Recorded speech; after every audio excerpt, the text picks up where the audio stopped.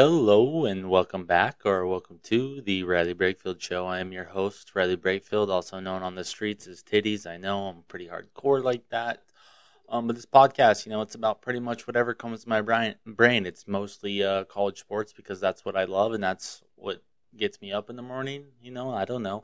But I just love to talk about college sports, talk about pro sports. We'll talk about politics. We'll talk about mythological creatures. We'll talk about you name it. We're here. We're going to talk about it. If it's going on in the world, we're going to talk about it. I'm going to share my opinion, whether you want it or not. But you probably want it if you're listening.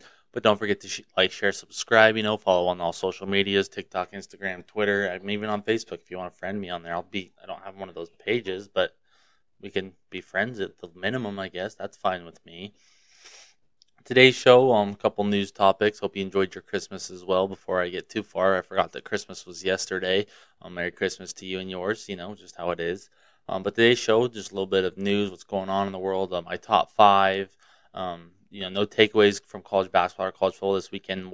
There was one bowl game, but I didn't really check it out too much. No college basketball, so nothing really to talk about there. But I will be previewing, top games of the week before next episodes would be recorded and out. So, talking Tuesday, Wednesday, Thursday games, a couple bowl games in there, a couple college basketball games that tickle my interest, and then, finish the show off with a couple NFL thoughts and takeaways from the weekend. But that will be also I will be ranking first year head college football coaches, first year at the new job.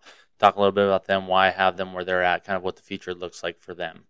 But getting into it, we got the Colts-Chargers game on here right now. Going to be checking that one out. Brandon Staley was practicing in his sex routine for when he gets home, if you didn't see that already.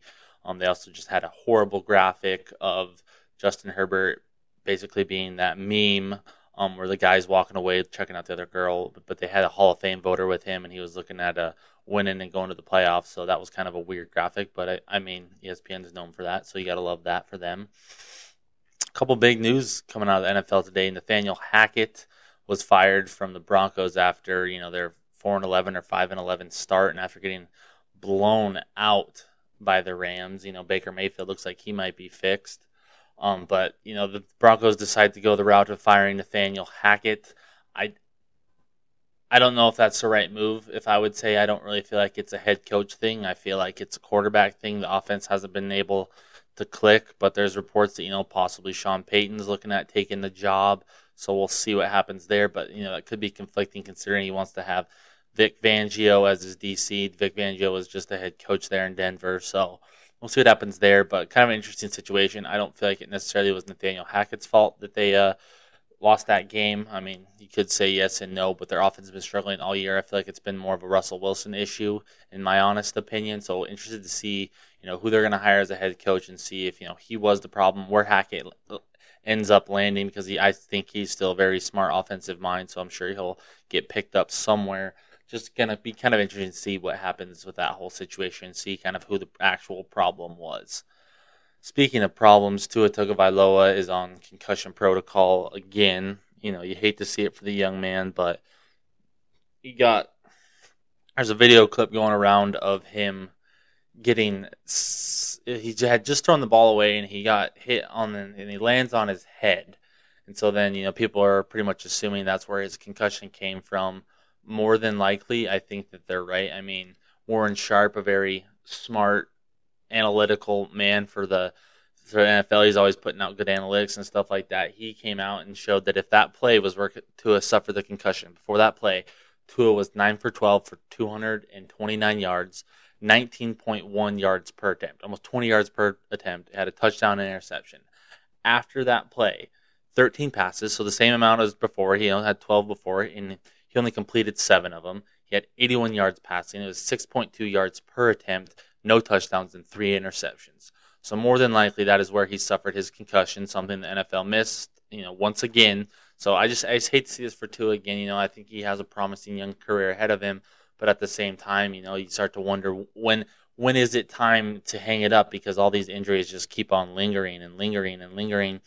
You hate to see it, for the young man, like I said, but it's just at the same time, you're like, is this, how sustainable is this? How many more head injuries is he going to suffer? How many more injuries is he going to suffer as a whole So I hope that he can get full recovery, everything goes good, but at the same time, it might be time for Tua just to think about walking away if all these injuries keep piling up, especially if they're head ones. Can't really deal with another one there, in my opinion.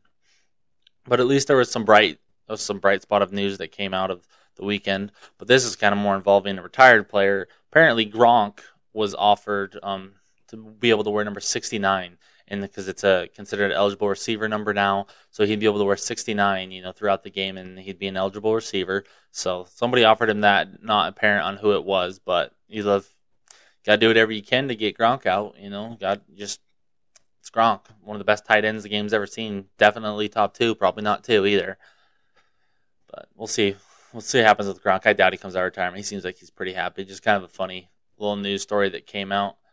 Looks like the Colts might win tonight. Everyone on the Monday Night Football preview broadcast all just picked the Chargers to win, so that's not a good sign if you were betting the Chargers to win this one.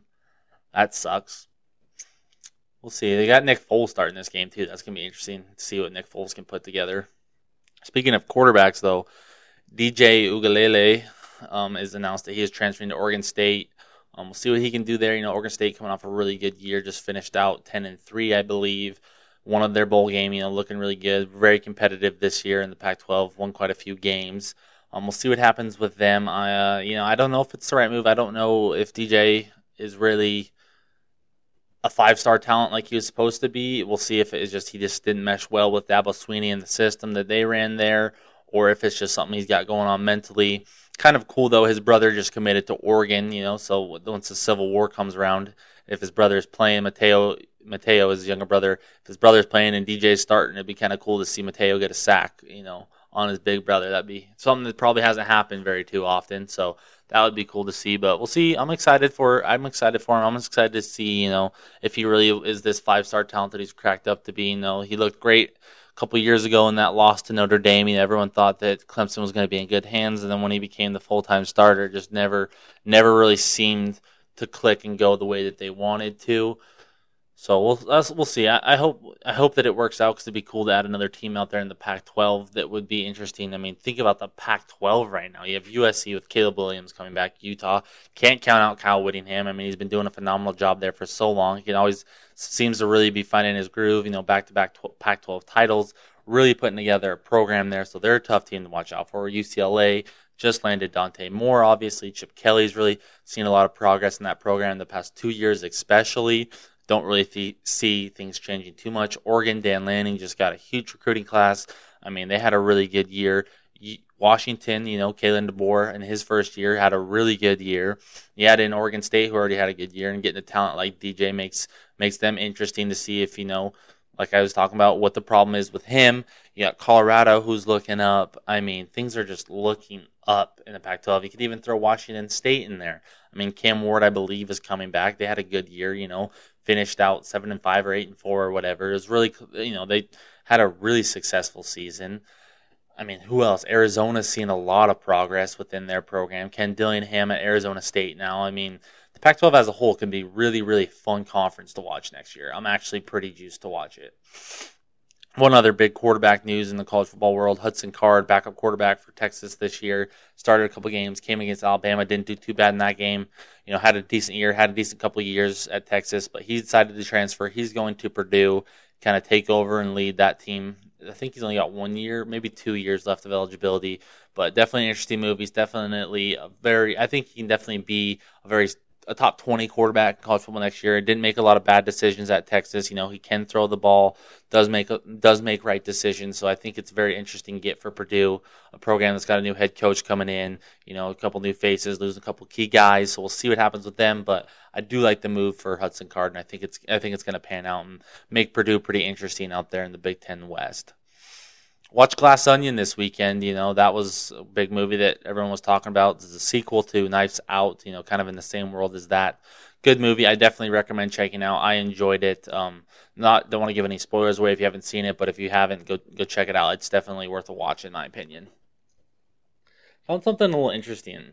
I found something out new today that I found quite interesting. That sounds better, I think. Kwanzaa. You ever heard of Kwanzaa? No, I've seen it on calendars and stuff like that.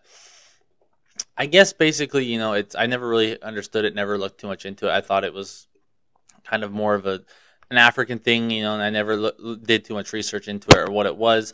And it basically is something for Black people and Black people's culture, I guess. But it was created by a professor in the '60s, and not really widely participated in up until like the '70s, '80s, I guess. But basically, a college professor made this up, and a lot of people say, it's just kind of a fake holiday. Not a lot of people seem to celebrate it, and I was seeing this from a lot of Black people as well. But basically, he stopped believing.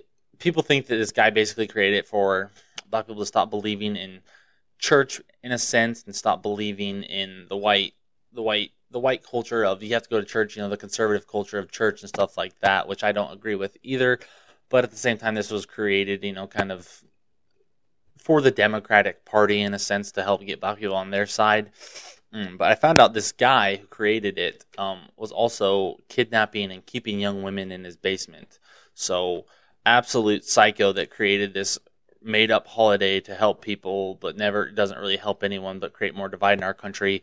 He's the creator of that, so makes sense to listen to somebody like that. So it doesn't make any sense to me. Kind of weird. Kind of just stumbled across it. If you didn't know, figured now you know. So now for this week's top 5. My top 5 this week is top 5 mythological creatures that I think are real, because I just do. There's no evidence to prove that they aren't, because if dinosaurs are real, anything can be real in my opinion, because I don't believe that dinosaurs are real. Never seen one in my life. So how am I supposed to know that it's real? So how do we know that such things as goblins at number 5 aren't real? I believe goblins are real, dude. I've seen videos. I've seen videos on the internet of these little weird looking creatures, and it's either really good CGI, it's always low quality videos, just like everything ever is. But, I have a belief that goblins are real because they're just mischievous little creatures that like to steal things, and I am always losing things. Many people are always just randomly losing things in their new places, These goblins, you probably think that, you have a spirit in your house. It's probably just a goblin. Goblins are real. I know that goblins are real. I've seen them with my own eyes. I watched the video. Like I said, I watched the video. I know goblins are real.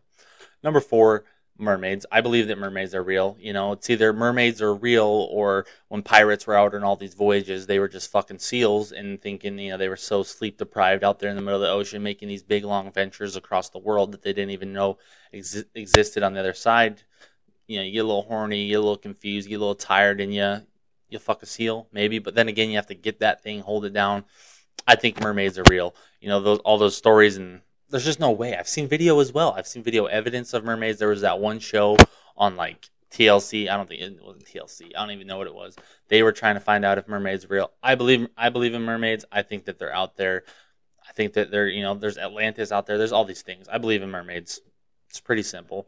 Number 3, I believe that griffins are real. Griffins, if you're not familiar, I know they're not a mainstream one. They have the body of a lion and usually a head and wings as well. Sometimes no wings. Usually head and wings of a bird, which is usually an eagle. They've always been guarding treasures and stuff like that. They're well known to be a loyal creature. They were basically dogs before dogs were ever real. So I believe that griffins are real. Griffins are real. Yeah, I believe that griffins are real. That's just one that I don't have a lot of evidence to back that up. Not a whole lot of argument about it, but I don't see how they wouldn't be if they're such a loyal creature. I'm sure that I have one out there guarding my family's long lost treasure that we have no idea about, because the world's changed so much in the past 2,000 years after Christ was born. So anything could happen before then. Everyone says that Earth is millions and millions of years old. So then, in my opinion, that means that all these creatures are real if that's the case, because why would they not be? You can't just make stuff like that up. You can't just make stuff up. It's impossible. I have chlamydia. Did I make that up? Of course, but I can't just make it up like that, because it just doesn't make sense. So, number 3, griffins. Number 2, though, has to be one of the best, most beautiful mythological creatures there are ever in the entire world that is alive, and they're just triumphing through our lands. They're just triumphing through our sky. That's unicorns. There's so much evidence to prove that unicorns are real. It's unbelievable. I mean, there's already a horse. All you gotta do is just put a little horn on it. Done deal. Unicorns are real. They're out there in the forest right now. They're roaming around. They're watching over people. They're worrying about the future of their forest. There's unicorns for each forest. It's proven. Just go look it up. There's a unicorn that mans every forest, and they're protector of the realm. That's just what unicorns do. They just protect you. They'll give you beautiful rides. I've seen unicorns running through fields. I mean, I grew up in Montana. We have a huge unicorn population. I've seen at least 50 unicorns. You're trying to tell me unicorns aren't real? Bullshit. Number one, backs up the argument that if dinosaurs are real, these have to be real dragons. If dinosaurs are real, dragons are real. There's no way in hell dragons weren't real, dude. Who the hell was King Arthur supposed to fight? Who are all these mythological heroes and stuff that everyone says was real?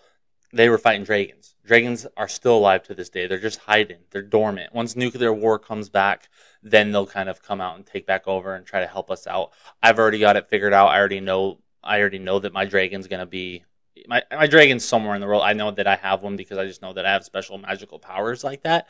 So I know that dragons are real. I know that they're kind of protectors of the whole world.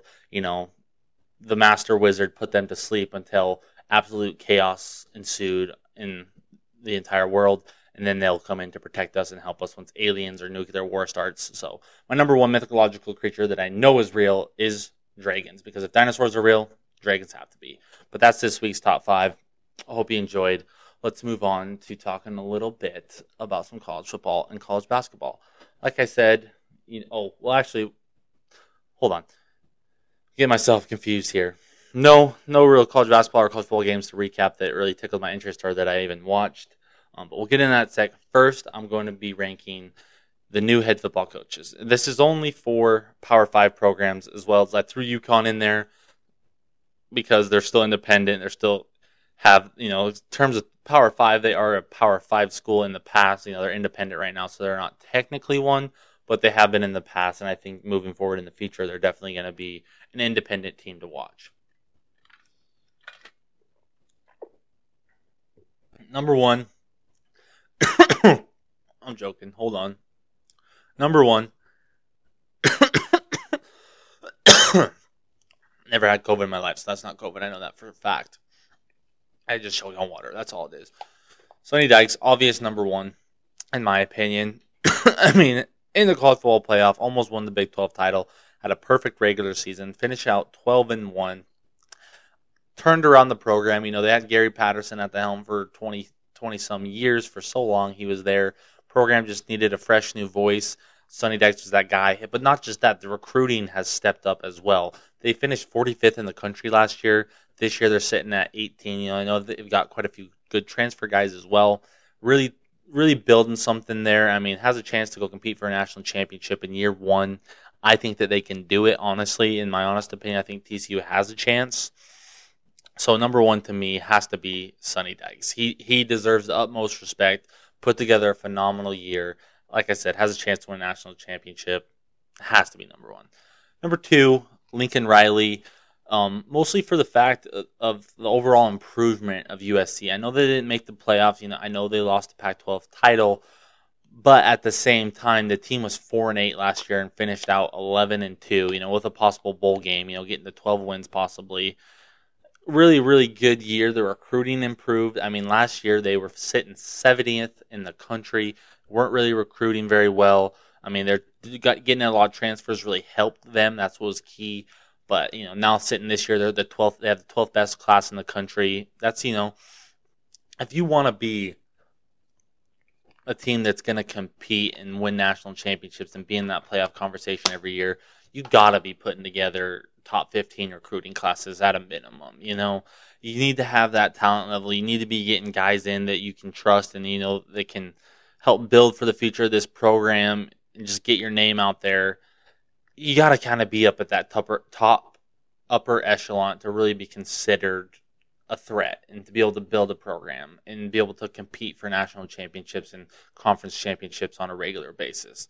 So to me, Lincoln Riley's kind of got that going again at USC. Number 3, my boy, Brian Kelly. Things go a little different. You don't lose to Florida State. You don't lose to Texas A&M. You don't lose in the SEC championship.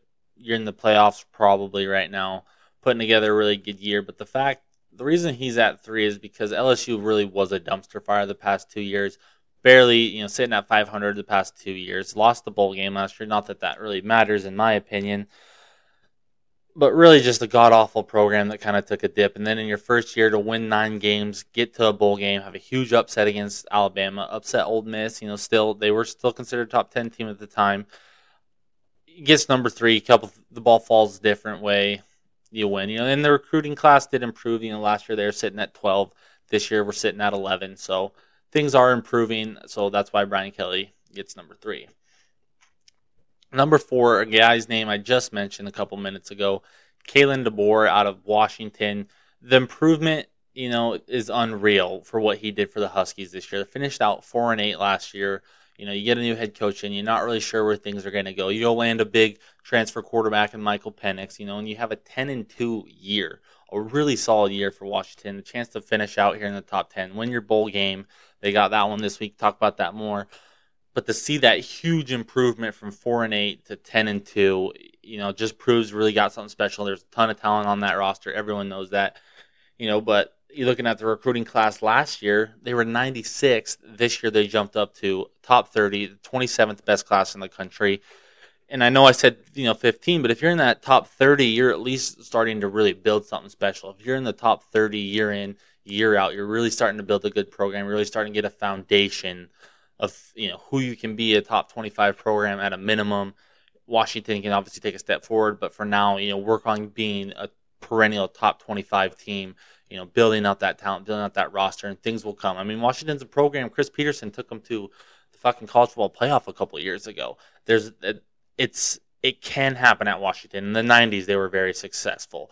They had a ton of talent back in the 90s. They are a program that can really be something special. I really feel like Kalen's getting that, and I really like the direction that the Huskies are going. But I have him at 4 just because the other 3 guys, accomplished a little bit more this year, in my opinion.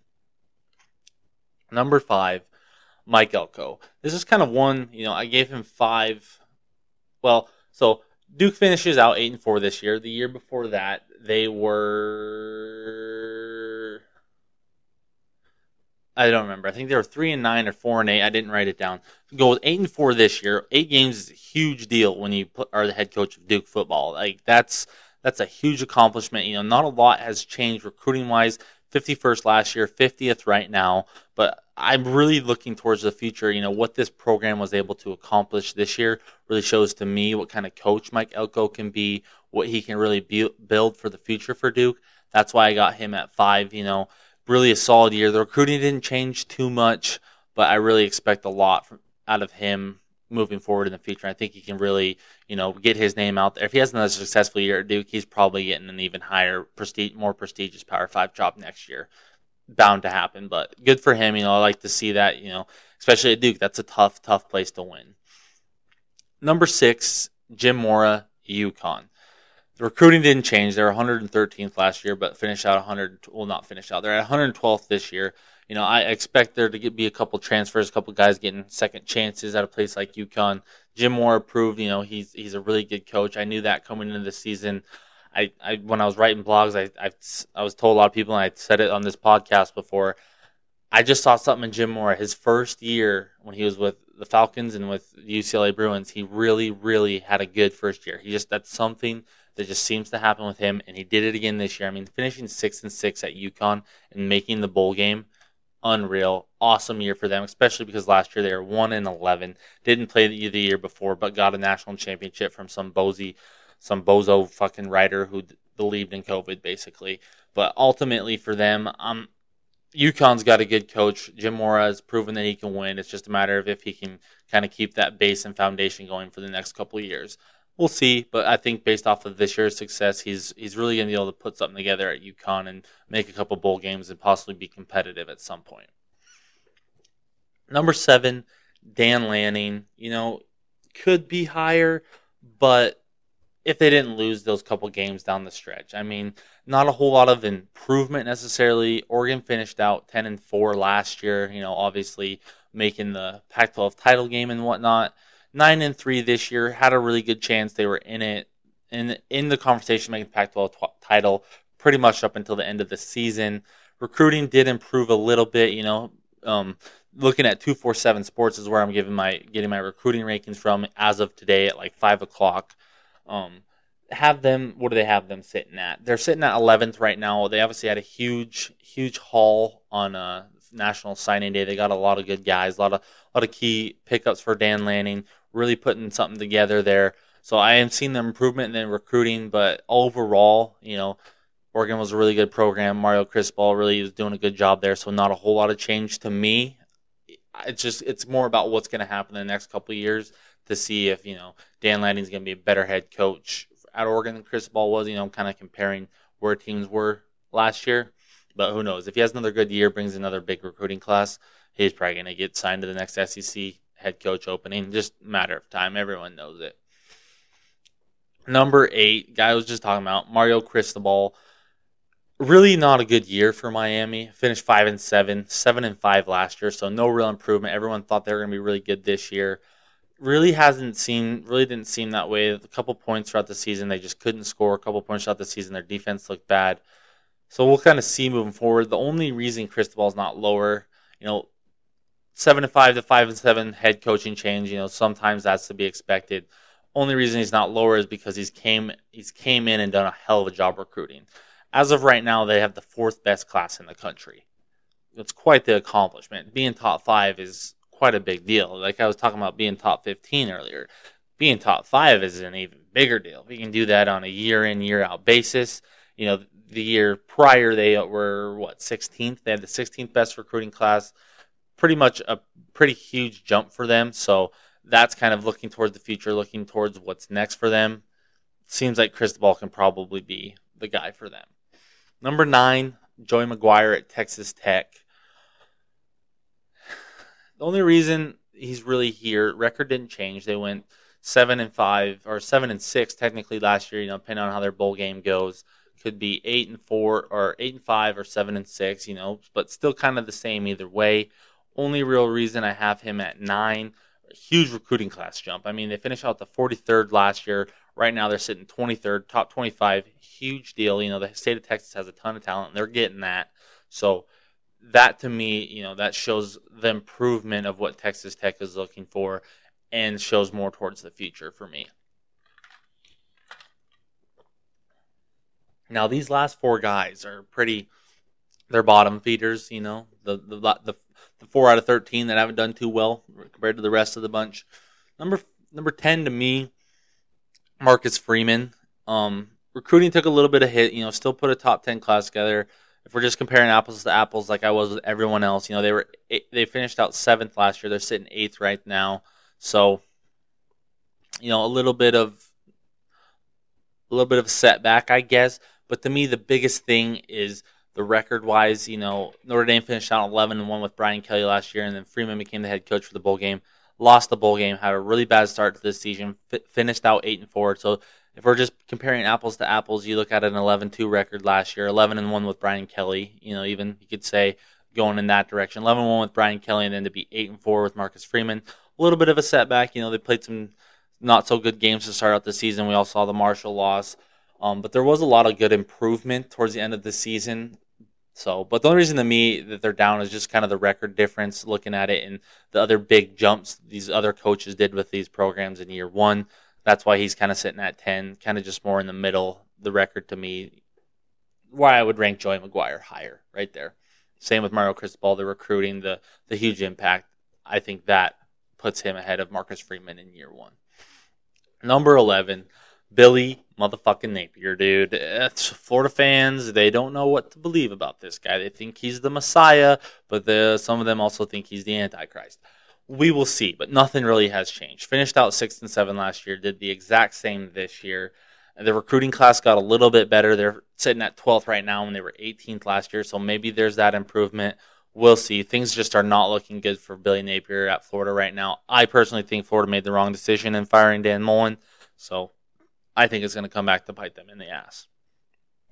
Number 12, and easily could be number 13, Brent Venables at Oklahoma. Horrible job. I don't give a shit about the recruiting class when it comes to this one.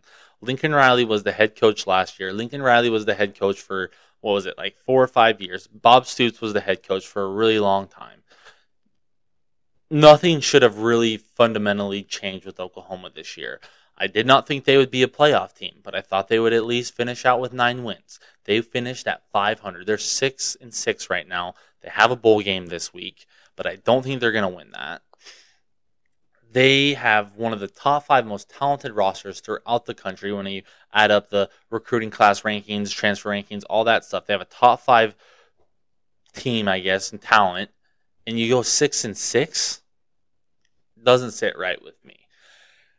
Lincoln Riley had made the playoffs in years past. Bob Stoops had won you national championships in years past, put you in national championships.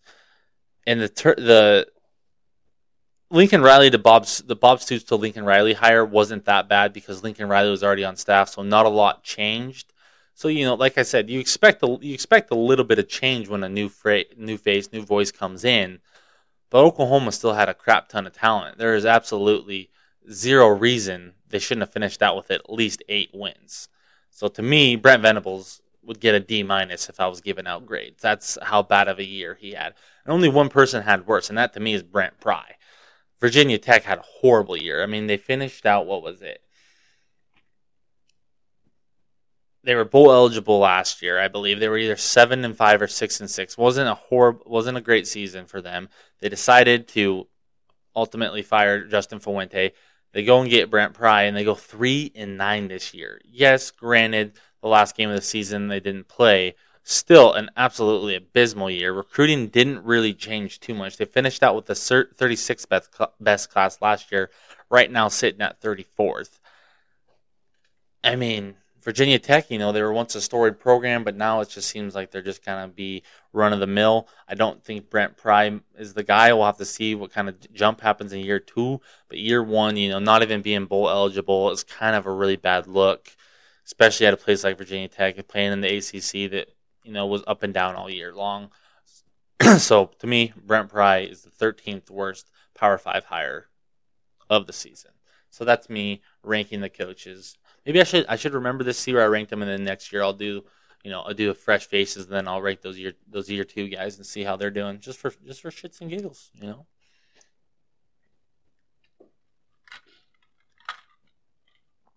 Now for a couple bowl games that I'm liking this week, a couple college basketball games that I'm getting excited about this week as well. Starting off with Tuesday night, a couple bowl games. We got the Birmingham Bowl, Coastal Carolina versus ECU. Coastal Carolina playing without head coach Jamie Chadwell, as well as star quarterback Grayson McCall, who's in the transfer portal.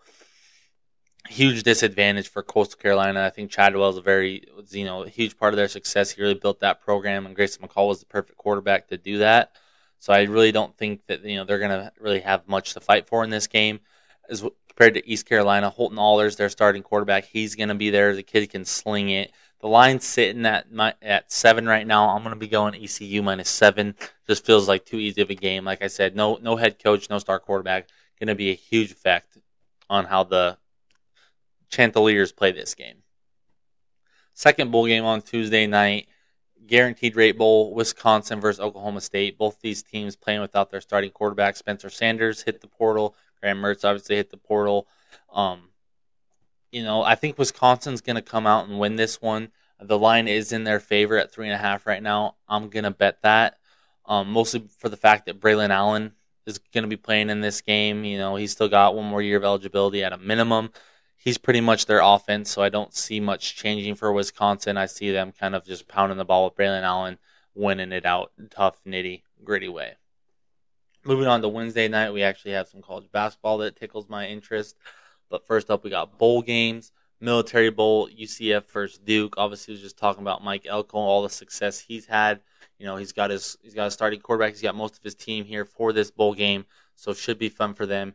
UCF, on the other hand, had a really good year. Gus Malzahn, obviously an offensive genius. As a guy like John Rice Plumlee as his quarterback, both these quarterbacks can, they do pretty good. They're not both too pass-heavy teams, but I do like the over here at 62.5. I do feel like there's going to be a lot of points in this game, just because both quarterbacks can sling it. Both quarterbacks are a little bit mobile, so I like a lot of points here in this one. Second bowl game of the night on Wednesday, AutoZone Liberty Bowl. Kansas versus Arkansas. Huge game for both these teams. Well, not huge game for both these teams. Huge game, in my opinion, for Lance Leipold. To beat an SEC quality team.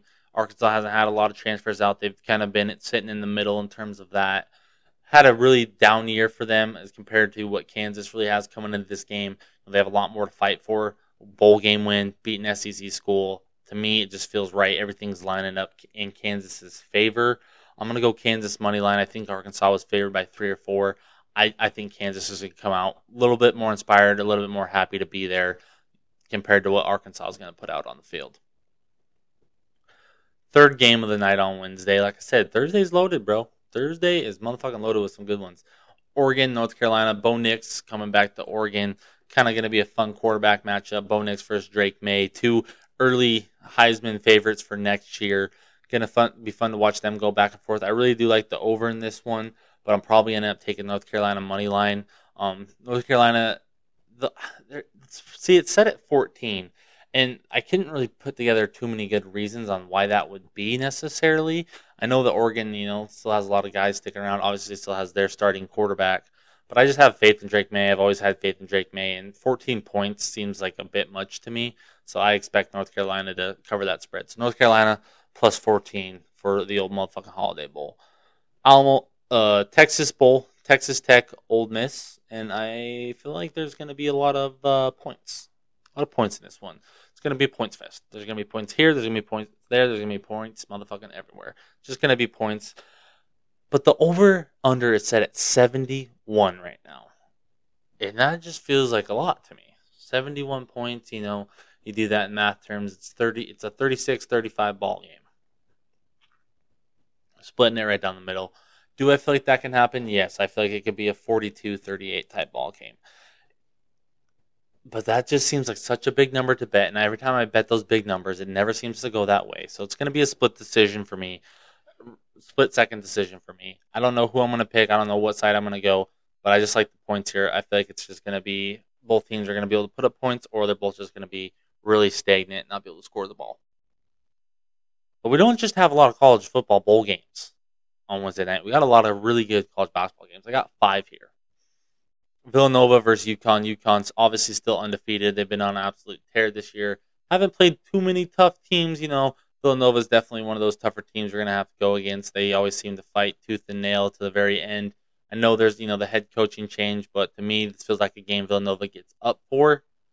But I do think UConn is going to win. If the line is set at about 3, I'm probably going to go UConn. If it's a little bit more than that, I'm probably going to go Villanova. I feel like 6 is really the max. The 3 to 6 spot is really the sweet spot that I think UConn for sure wins and would cover that. Second game of the night, Kentucky versus Missouri. Missouri's only lost one game. Was the Kansas, really good Kansas team. They've beaten good teams this year, though. They've beaten Illinois, but to me, Kentucky feels more like a Kansas team in terms of matchups for them. I don't really think that they can slow down Kentucky. I feel like the line's going to come anywhere between 1 and 7 for this game in Kentucky's favor. The line at 3 makes me a lot more confident in Kentucky. I think that they're going to win this game, but I could see them winning by quite a bit. Missouri's been challenged, but not challenged too much. So just wait and see on that one. More than likely, even at 7, I'd take Kentucky to win the game. Third one, Alabama versus Mississippi State. Alabama's ranked 8th right now. Mississippi State is 21. I feel like Mississippi State's kind of a fraud top 25 team. Hasn't played too many good teams this year. They only have one loss. That one loss affected them drastically in the polls. This one just feels like Alabama's just going to kind of come out and dominate the Bulldogs here. If the line to me, anywhere between 5 feels like that's what's going to be the line to me for this one, and that feels right. I think Alabama's probably going to kind of just go up and down the floor on them. So, but if it's set anywhere above 8, have some hesitancy with it. 5 feels like the real sweet spot to me. 4, Arkansas, LSU, 4th game here that tickles my interest. Arkansas coming to town, getting the respect that they deserve. They've only lost one game this year. Eric Musselman's really got himself a team this year. They're going up and down. They're 11-1 as well. LSU's also 11-1. To me, this just feels like a game that's brewing up, for early season storm watch. Common theme for college basketball. I feel like LSU is going to come out and win this one. I'm going LSU money line. It just feels right to me. I'm thinking about even going to the game. I live like 20 minutes away. It's not that far. Think about going to the game just to kind of see LSU this year and see how Arkansas is looking.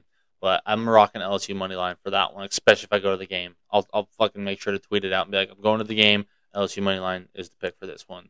Bet the house on it. And if you're watching this Colts Chargers game or you're trying to remember it as I'm talking about it, I just watched the Colts run the same play like 4 times of freaking play action post route to Mo Alley Cox, and finally it was intercepted.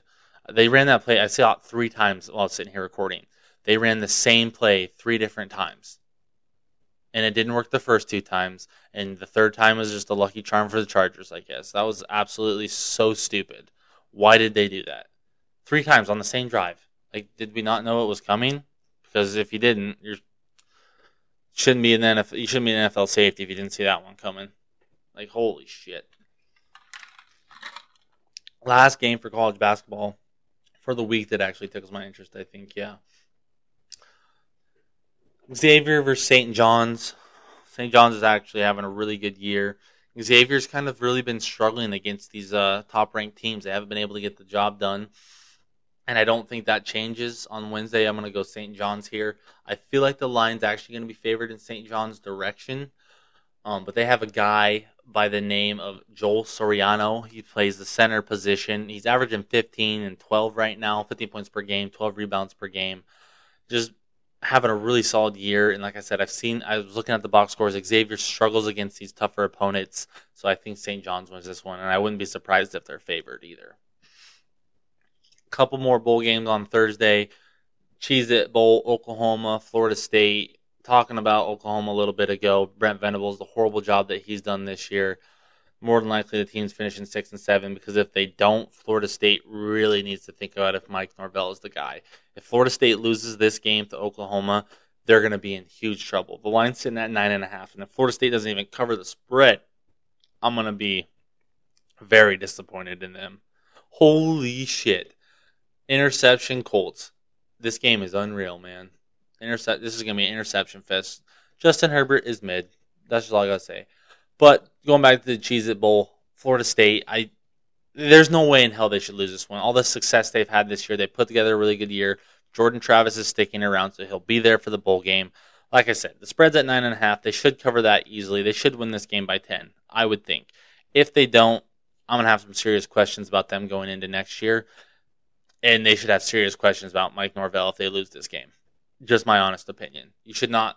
If Florida State has made any jump or improvement like they have this year and thought that they did, they need to blow out Oklahoma, in my opinion. Because Oklahoma, tons of talent on the team, but obviously a poorly coached team. No way in hell. No way in hell should Mike Norvell lose this game. Let alone cover the spread. He should cover it with ease, please. Thank you. Second game on Thursday, last bowl game for the week. Not for the week. I'll have more on Friday's show. Don't get upset. Don't worry about it. Last one, Texas, Washington. Texas ranked 20th right now. Washington 12th. Talking about Kalen DeBoer, all the success he's had there at Washington. Michael Penix will be playing in the bowl game, coming back again for next year. Quinn Ewers in this game as well. Should be a ton of points, I feel like. Really like the over. It's set at 67.5. I'm either taking the over or going Texas minus 3.5. I feel like, Quinn Ewers is kind of getting himself back to full health. Should really come out and give a really good performance. I expect them to win this game by 4. But I do really like the over as well. If you're feeling a little shaky about the spread or Washington money line, go with the over. I'm pretty confident the over will hit. But that's the only bowl games that should be interesting this week. Moving on to a couple NFL thoughts and takeaways from the weekend. The playoff picture is really starting to set up. Kind of the only things I'm really talking about here. Each conference has two wild card spots open, and then the AFC South division and NFC South division are still up for grabs. And talking about the NFC South, how does Tom Brady keep doing this, man? I mean, looked like they were dead in the water, and somehow once again he pulled off a late comeback, just like they have been doing for it seems like the past 5 weeks now. It's been an unreal tear. I don't want to get the Bucs in the playoffs if I'm the Cowboys, honestly. Tom Brady, for one, has never lost to the Cowboys. 2, you don't know what you're going to get with this Bucs team. I mean, they are god-awful this year. They've been horrible, but for some reason they just seem to keep themselves in these games and win late when they need to. I seriously think this is the 4th time this year Tom Brady has pulled off a drive like that. It's been, or not a drive, but kept his team alive and a chance to win the game. And they just keep on doing it, man. It's blowing my mind. Kind of going back to the AFC South, though, the other division that's open for grabs, I really feel like it's the end of an era in Tennessee. I feel like it's time to just have a fire sale, trade everyone you can, cut everyone you can. Sadly that means Taylor Lewan will probably get cut, busting with the boys. I love that guy, but he has a ton of money. He's talked about it openly that he thinks there's a chance he'll get cut just because the injury history, the PEDs. But I would just be surprised. I feel like it's time for something new in Tennessee. I'm not, I don't think you need to fire Mike Vrabel, but if I'm Mike Vrabel, you might think about going somewhere else, possibly if you don't want to do a rebuild, because I think it's time to do a rebuild. Things just don't seem to be going the right way. They don't really have a quarterback for the future. I don't think Malik Willis is the answer. Ryan Tannehill, I mean, maybe got one more good year out of him, but he's dealt with injuries this year. I just don't think that the Tennessee Titans are who they were the past couple of years. I think it's kind of all coming to an end. That playoff loss last year just kind of showed more of it, in my opinion.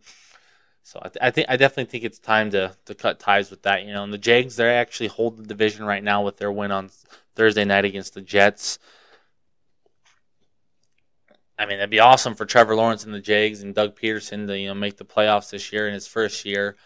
Not much of a threat, in my opinion. You never know what kind of Jags team you'll get, but that just shows right there, the Titans don't hold the division. They don't make the playoffs this year. I definitely think it's time to think about doing a rebuild and kind of starting fresh. And that could mean so many different things, but I think it's definitely the end of an era for Nashville and the Tennessee Titans. A lot of teams didn't really help themselves this weekend, the Titans being one of them. Looking at the Dolphins, they fell apart. Obviously talked about Tua suffering another concussion, that came back to bite them in the ass. They had a chance to lock up a playoff spot this weekend. That's the other thing. Chargers have a chance to lock up a playoff spot tonight as well. So we'll see, but that's not looking hot for them either. Dolphins definitely didn't help themselves. Patriots losing, they didn't help themselves. Raiders definitely hurt themselves. The Raiders are really sitting on the outside looking in right now. They kind of need a lot of things to go their way in order for them to really have a chance. They're still alive technically, but I feel like their season's shot. I feel like they're pretty much done for. The odds of them making the playoffs are small, but wouldn't surprise me if they somehow snuck in like they did last year. Commanders, they're still sitting in the 7th spot right now, but their loss definitely didn't help them. Giants, they got beat up by they didn't get beat up by the Vikings. They got beat up by the Vikings' adversity and willingness to just somehow only win one-score games. They just keep finding ways to do it. Definitely doesn't help the Giants. They still have a really high chance of locking up a playoff spot next week, though. Seahawks and Lions were the other two. They really hurt themselves. Oh, my God. Is there just another interception? Yeah. Nick Foles just threw another interception. This is an awesome Monday night game. 3 interceptions. This is unreal. But Seahawks Lions, they didn't help themselves. They really could have used a win with the Commanders and Giants losing, really make their chances a lot higher. But, some teams did do some good for themselves. The Steelers kept themselves alive. You never know with the Steelers. Their Steelers and the Packers were probably the best winners of the weekend other than the Bengals and Ravens clinching playoff spots. Just keeping themselves alive, man. That's all you got to do this time of the year. You just got to keep finding a way. How crazy would it be if the Steelers and Packers both snuck into the playoffs? They both have had some up and down years. Ooh, I don't know if Derwin James got that. That's going to be a close one. Looking at it. Getting one foot. I can't tell if he gets the other. But, Packers, I could see them making a run. I've been saying it for the past couple of weeks now. There's just something feisty about them. They found a way to get it done again. But we'll see. But that's today's show. Hope you enjoyed. Don't forget to like, share, subscribe. Send to your friends. Send to your family members. Send to anyone else that believes in mythical creatures like I do. But other than that, hope you have a blessed week. I will see you on Friday. But get ready to listen to me for the new year. Whatever else you got to say. I love you. Thank you for your time. All these other things. I'm on Twitter, Instagram, TikTok, you name it. But for now, your boy Titties is out.